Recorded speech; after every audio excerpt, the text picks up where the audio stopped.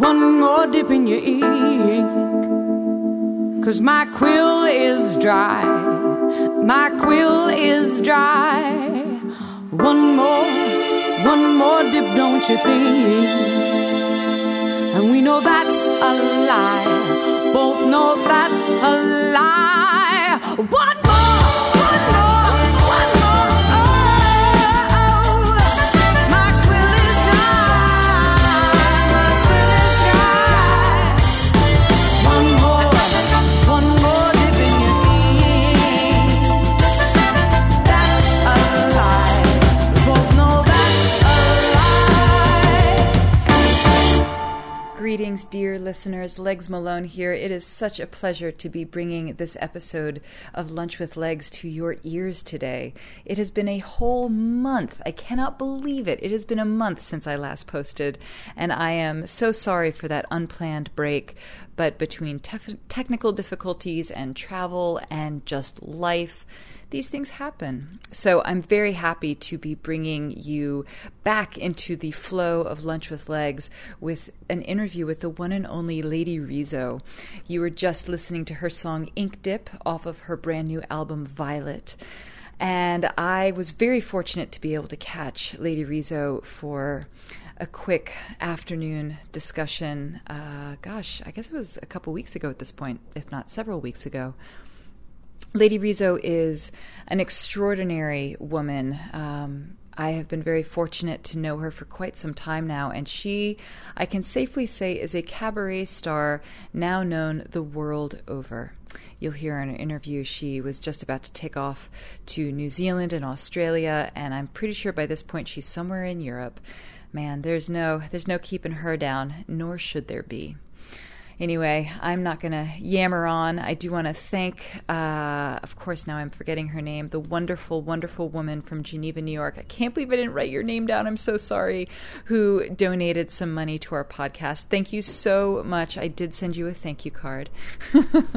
Thank you so much for your donation. And thanks to everyone who has given so far, if not financially, then certainly energetically with your time and your attention and even word of mouth. You guys are the best, and I thank you so much for it. Anyway, let's get going with this week's episode. Please bring your hearts together. Make sure you're sitting down nice and comfortable. You've poured yourself a cup of something good, and get ready for this week's interview with the one and only Lady Rizzo.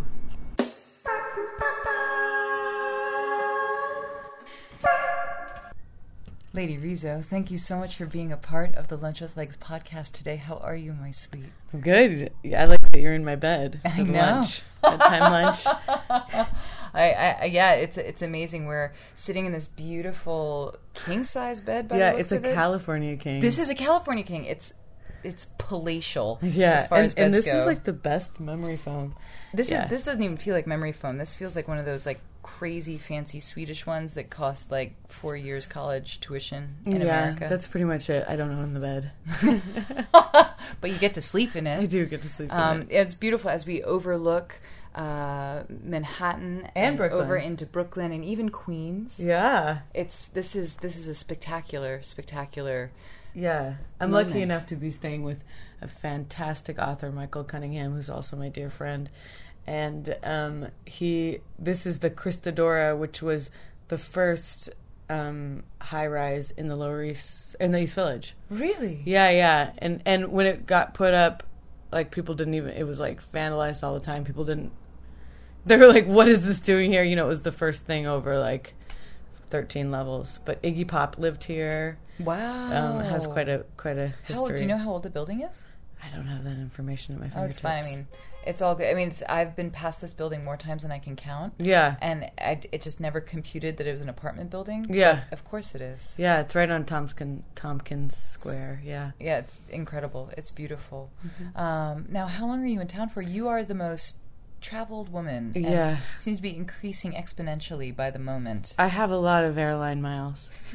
But strangely, I'm not like I'm only at like bronze medallion for most of them. It's because I can't insist that promoters go with the same airline. Probably if I just said I only fly Delta or only fly American, I'd be better off. But yeah, I'm traveling a lot. In the last 2 years, I've really only spent probably max, 3 to 4 months in New York. Wow. Each year. Yeah. But it's an enlivening and exhausting way to live. I'm sure. I mean, it is so extraordinary to see not only your, like, the stuff you put on Facebook, but then seeing stuff in the ethers. Like, you see things in the ether? I do, absolutely. Oh, absolutely. Friends who live abroad being like, oh, I went to a cabaret show. Do you know this person? Or, like, opening up the newspaper and being like, oh, look, there's Lady Rizzo. Oh, I love that. It's amazing. I mean, your career has skyrocketed. I mean, you've always been a star from the word go, as far as I'm concerned. Thanks, I mean, Lex. I've known you for quite a long time. Let me see. We were 6 years, 7 years. Yeah, I'd say 6. Yeah, we probably really close got to to know 6. each other when we did your show Up in Massachusetts. Yeah, and that was the weekend that my nephew was born, so that was 4 years ago. Yes. Oh wow. Yeah. In some ways, it feels like it was longer than that, and in some ways, it feels like it's been several years. Yeah. It's amazing, and like thinking back to. I mean, I remember. I mean, God, you hosted the most rinky-dink little great shows, but they were fucking rinky-dink, and now you're. I mean, headlining festivals and. Yeah. I mean, and you won a Grammy for. I mean, the compilation album that you guys were on. Yeah. You were on. You sang one of the songs. I mean. Yeah. Sweet God. It's been exciting. I mean, there's been moments, but what I really like is that in my career, and I feel like this is important for most New York artists, or maybe not, but just in my circle, is that even though it reaches these certain heights of, last year I sang at the Princess of Sweden's wedding. Yes. I don't know if you know that. But then, like, when I came back to New York the next time, I, sang in a basement, for 10 people in some club, and they didn't give a shit. Can I say shit? Real. Yes, you can. You can absolutely say shit. Yeah. So it's this kind of duality of, and it's a way to keep a grasp on humility. Is like, you can come back here and from the most incredible situation and do something that's really seedy and fucking real. And yeah, highbrow, lowbrow. Yeah. And I always feel like actually that's a reflection of my work. What I actually do on stage is this kind of classy, in the package, I wear couture, it's obviously crafted in this way that holds a lot of glamour and could seem very luxurious, but then I really aim to make the work, even though it's thorough, grounded in reality of everyone's lives. And not everyone who's coming to see me is rich or even has enough money to pay their rent, Yeah. I remember when I saw you at the Edinburgh Fringe back in... I'm so glad you were there. Oh, my God. That was such an amazing show. That, for me, was like, oh, right. She's a star. Oh. Your one-woman show. I mean, it was so good. That was in 2012, I think. Yeah. That was your first year at the Fringe? Yeah, we were in the smaller tent. Yeah, the smaller tent. I wasn't able to go last year. But you won the Best of the Fringe, the Time Out Award that year. Yeah, the Toast Award. The Toast Award, that's what it was. Out. Yeah. But I'll never forget, I mean, it still sort of comes back to me, introducing one of the songs talking about growing up in California and how you really want to drink Capri Suns. Yeah. And you tell the story of how these mean girls tricked you. Yeah, they tricked you. You were tricked me. drinking a Capri Sun. Yeah, we all have those stories, right? But and it was, just to correct, because my mom might be listening, it was in Oregon. So Oregon, my bad. No, it's all right.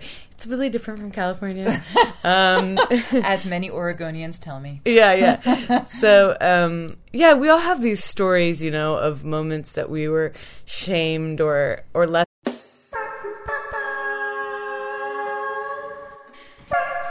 All right, sorry about that, folks. We're having some technical difficulties here at the podcast family home. But Rizzo, you were just talking about the experiences of shame that we all share, just common. Oh, yeah, and there's something that because my alter ego as Lady Rizzo, it lives in this world that seems impenetrable to failure in a way.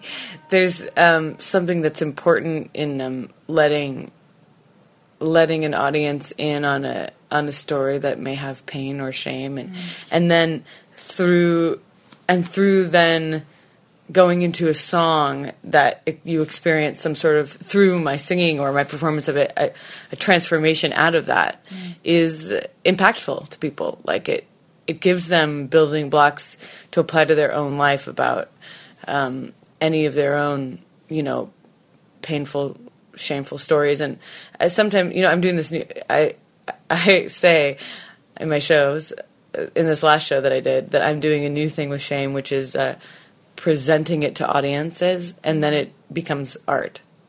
So it's a transformational thing for me too. And I definitely think that shame is one of the most destructive processes that humans all over the globe apply to their brains, and shame turns into insecurity, which I think is kind of the root of most problems. I don't think we would have war. I don't think that we would have hunger. The big things can be traced back to people, because they're in a place that they don't feel like they're enough. They can't be in a place where they can help others. Absolutely. And at the end of the day, help themselves. Yeah. Brene Brown has a beautiful quote about, have you seen her shame Love talk? it. I love it. Yeah, shame is I am something wrong, as opposed to guilt is I did something wrong. Oh, wow. Shame goes a lot deeper. A lot deeper. Yeah, that is... So I love that. I love that TED Talk. I love her work in general. And it's really that TED Talk really has inspired me to bring more vulnerability on stage with me. God bless that. I mean, thank you for doing that. Yeah, because that's transformative. Absolutely. And in this last, I went through a lot of.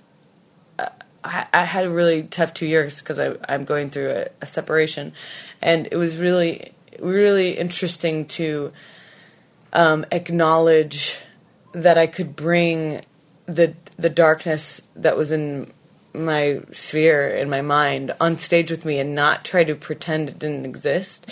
Just go deeper into it. Like, I had one show that I did at Joe's Pub that I just did five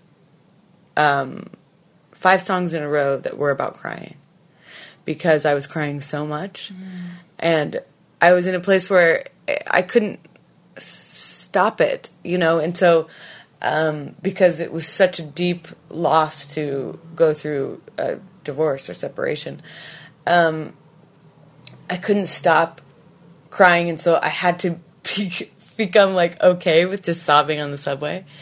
And in a way, that was a radical commitment to my power as a woman, I feel like, which is, this is how vulnerable I'm going to be. I'm going to be so vulnerable that I'm going to be okay with weeping in public. It's like, so I decided to bring that into my show, and, Yeah. No, my shows are a little lighter. Because I wasn't pressing that away super. Yeah. Have you ever heard the phrase, it's not really a phrase, it's more an affirmation, that my vulnerability is my strength? Yeah, I actually say in my show, vulnerability is the new strength. Yeah, vulnerability is the original strength. Right, the OG. It's the OG, exactly. Yeah. It is. Yeah, it's because when you don't have anything to hide, there's nothing. You got nothing to hide. Yeah, and I'm doing a new thing of even going further into any fear, fear I have of death or of being alone, and really, really investigating it. And it's interesting, the more that you actually look at your fears and with an open heart you look at your fears and you don't pretend that they don't exist, the stronger person you are. Because someone who's not afraid of death, that's a powerful, very much so, powerful creature. Yeah. Yeah. How would you say, I mean, this, almost this dialogue, this dance with vulnerability and the surrendering to it, how do you feel it has shifted you as an artist? I mean, or informed your practice as a singer? Well, I think that for a long time I was reacting to. I realized that a lot of my work is reacting to the state of feminism, the state that of like what women are supposed to be or what women can be, you know, in our culture.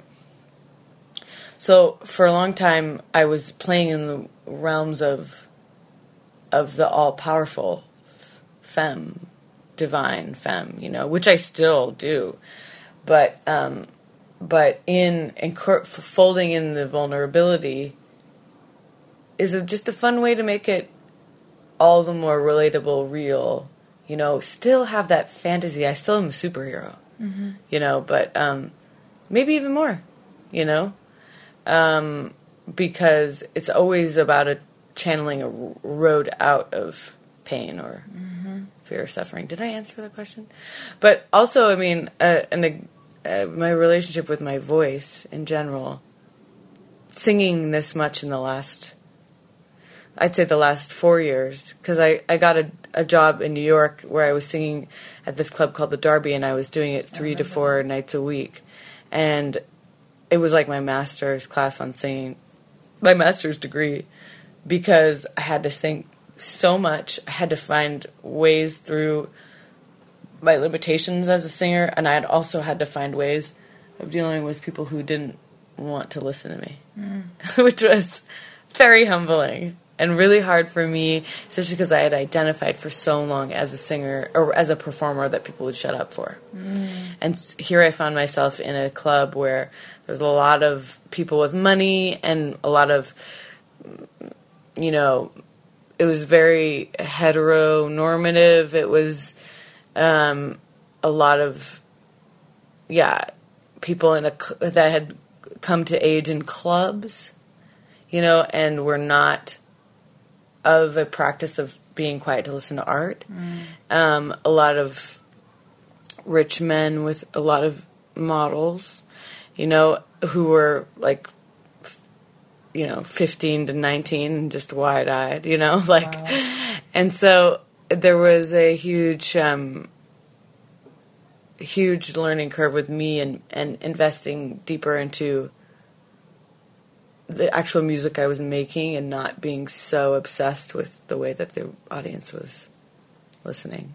Actually, World Famous Bob was really helpful because we were working on the feminist show at that time, and you know how she has some really good tough love moments, but she was a very good mirror as far as you know, me getting over my issues of needing not to be atmosphere. Yeah, God, that's huge. Yeah, and she was like, yeah, well, being atmosphere is just another side of, like, art, and it's not like it's a bad thing, like... And, you know, and I would, intellectually in the beginning, I would be like, okay, I'm like, this is the gangster movie, and, like, I'm, like, the camera pans to me, and I'm in the scene, but the scene is about their conversation. And, like, I can't get mad if I'm not the star of this thing, but I could still have to enjoy myself, and how do I enjoy myself? Wow, yeah, that does sound like quite a primer. Yeah, so, in a way, like, I'm ready for, a lot of situations. So how's your continued postgraduate work going as you are traveling the world and well, I like a lot better when they're there to see me, but I still do things where they're not there to see me, you know, and you know, I just did a night, you know, this lovely guy Derek Todd has a night new night called Zeitgeist at Acme, and I went there, and he had every intention of the party stopping to watch me, but the party really didn't. And I don't let that experience dictate my enjoyment or the people that are listening's enjoyment of the, you know. And I still need to work on, like, when I do those kind of gigs, like, not blowing out my voice to sing above them. Yeah. Because I did hurt myself a little bit. But, like, it's hard because part of the reason why I've gotten this far, I feel like, in my career is that I care immensely what audiences are experiencing. It's like, so I hold it, I really do care. Like, I know that I have a power to just, with my own comfortability on the stage, be a prism for a collective energy in a room, you know? And it's not about me, everybody shutting up and listening to me, even though that's inherently what I want. It's that I know that if a room could have the consciousness to direct their light into me, that the greater effect is it's just going to light up their whole evening, and potentially be changing in a greater way, because their life, because we have a hunger for feeling community, and there's rarer and rarer moments where we can feel that dynamic in this very, very hectic, low attention span world that we're in, and cybernetically paved world as well. Yes, and the cyber experience of being connected does not hit the same molecules as that, like, live connection. Yeah, it really doesn't. We can think, oh yeah, we're totally all connected in this web, you know, and I know what you're doing, and I know what you're doing, based on Facebook, but the soul does not feel like bandwidth. Yeah, that's it. God, quote that. Holy shit. It's true. It's totally true. And I'm thinking and I actually love to post the video on the blog post for this episode. I don't know if you know, but somebody filmed one of your performances at Joe's Pub when a fire alarm went off. Oh, yeah. And watching I love you as a woman and as a performer. One of the skills I feel you have and that you excel in is the delicacy and the quickness with which you sort of take in, you know, what's going in the room. Yeah. And then, but just like, it's the most beautiful, like, pivot and then, like, throwing it back out, you know, like creating a brand new experience for everyone to share. It's not isolated. You're not taking it in. It's not like the fact that you referred to yourself as a prism is a perfect illustration of that. But yeah, and just watching how you interact with audiences and how you can make even an enormous room feel like it's just like me sitting in a bed with you. Like, at the moment. And I think that is not, you can't train for that. You can't buy that. I mean, that's a really unique gift that you have that I just take enormous pleasure in. And I'm very grateful. I do feel like I've thought about that a lot, like why I have that ability. And I think that definitely performing at such an early age, you know, I also had the desire, you know, to do, but like being, you know, in plays starting when I was 3, like just my time on stage and that early development, like it just feels like a very natural place to be. Absolutely. And so I think that because I don't have that uber extra anxiety that most of humanity has when they're being focused on and being seen that way, yeah, then I'm able to just, the same way that, you know, like your friends can light up you know, a dinner table, like I'm just, it's like the same kind of, it's the same sort of same stress level, you know, that I could take those moments and transform them. So yeah, I don't think that I was born with an ultimately like extra gift than other people. I do think I was born with some gifts, like musically, because when I look at my parents and dramatically, just because they're in those genetic things, I think were passed because I see them in my brother as well. But the just the being in the arts, also being raised by more than my parents, a group of artists, and them caring about my future. Yeah, and it shows, and it's amazing. It's beautiful. Can you tell me a little bit about what your next few steps are? Your travels. Where can people find you? Yeah. Where can they come experience the magic of Lady Rizzo in person? Well, my next step is New Zealand, so I'll be performing at the Auckland Cabaret Festival. I'm really excited. I've never been to New Zealand before. Then I'm doing, I think, the final, well, we never know, really. It could go on. Did you see the Untitled Feminist show, Young Jean Lee's? I did. Oh, I saw when it opened in New York. Oh, good. I'm glad. So I'll be doing that in Amsterdam, which, if anyone's around Amsterdam, the first week of July. And then I'll come back. I think I have a show in New York in July. I just haven't confirmed the exact date. But it's all on my website, ladyrizzo.com. And then after July, I head to Edinburgh. And you're going to be there at the Fringe again. Yes, I will too. Oh, you are? I am. I'm just doing a week. Oh, but I'll see you there. great. Okay, so, oh my goodness. Amazing. Okay. So, Another yeah. one-woman show. Yeah, my third season there. Oh my God. And then from there, I'll do London and some select European dates. Then I'll be back on the West Coast in October. I'll be doing San Francisco and Portland and maybe Seattle. And potentially LA. And then in November, hitting up Vegas, a little bit of Vegas. And then I come back here for December, and I'll finally get my own apartment again, I think. Amazing. And then something really exciting that I'm working on is a piece with the visual artist, director, theater maker, just wunderkind Rob Roth. You know Rob Roth? Yes. So, oh my God. Yeah, I'm making a piece with Rob we're part of the HARP artist residency. So our collaboration is supported by Here Art Center, and we premiere in 2016, but we'll be doing a little preview at Culture Mart in 2015.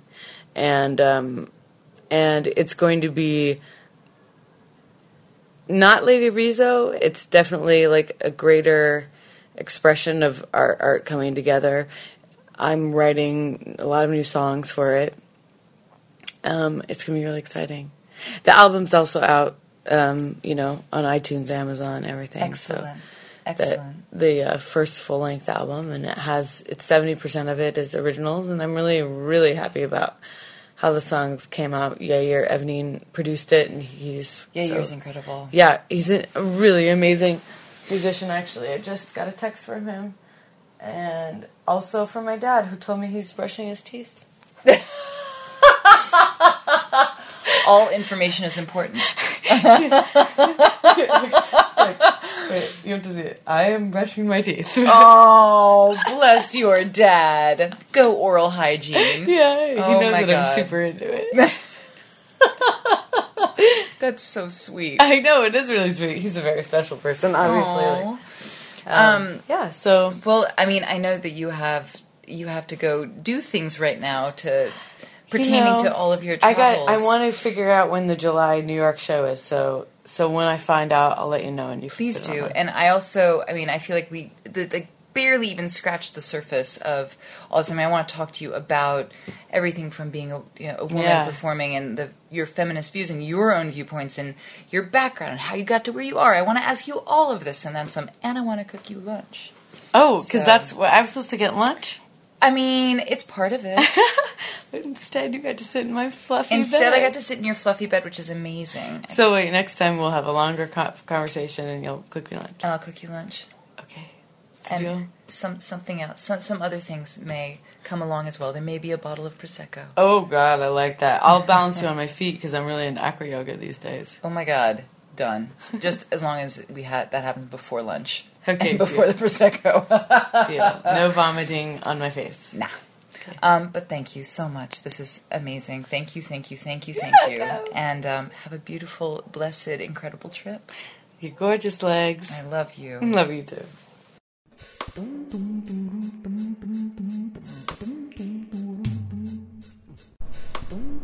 And there you have it, folks. My interview with the one and only Lady Rizo. By all means, go visit her website, ladyrizo.com. That's LADYRIZO.com. On there, you can buy her album. You can check out her awesome merch and shop. Just after we finished the interview, I went to her car, which was parked on Avenue A on the Lower East Side, and bought a tank top out of the trunk of her car. It was suitably sketchy and perfect, and the tank top's amazing, so you guys should definitely get one for yourself as well. You can follow her on Twitter, Facebook. Definitely check out her videos on YouTube. She is one of the most brilliant performers I know, and I'm very, very fortunate to call her a friend, and I hope that you guys will be able to catch her in the flesh soon. Thanks again for tuning in, guys. Have a wonderful week, and I look forward to bringing you a fresh episode this time next week. Lots of love, guys. Bye. If you're quiet enough in the height of the night, you can hear the song of freedom, a stunning song of freedom. It beats in the dreams of the girls and the queens and the men and the boy chicks and in-betweens, while their fears are busy away. The rumble of the moon, it will drown and swoon the years of yeses and nos. Gather the highs and the lows, what's left is freedom. Spread your span, raise your hands, catch this song of freedom, catch this song of freedom. Ride her light to the sweet of the night. This is your song of freedom. This is your song of freedom. Demons within you will think that you're them as they gnaw and they claw and they fight, insisting that they're in the right. You can hold on to your ground. What was lost is now sound. You can hear the song of freedom, the gorgeous song of freedom. The rumble of the moon, it will drown and swoon the years of guesses and no's. Gather the highs and the lows, what's left is freedom. Freedom. Spread your span, raise your hands, and catch this song of freedom. Catch this song of freedom. Ride her light into the sweet of the night. This is your song of freedom. This is your song of freedom. Freedom.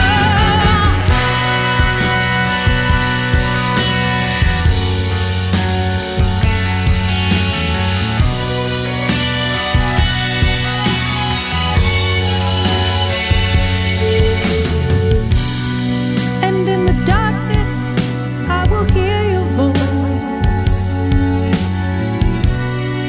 Through the fog, you know you have no choice. Through the pouring rain, I will feel your pain. You gotta bring yourself again and again and again and again and again. Spread your span, raise your hands, and catch this song of freedom. Catch this song of freedom. Ride her light into the sweet of the night. This is your song of freedom. This is your song of freedom.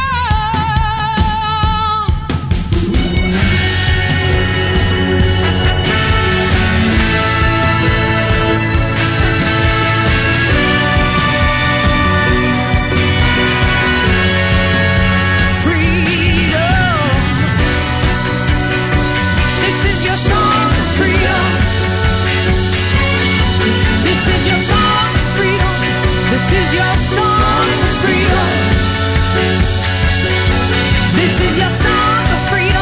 This is your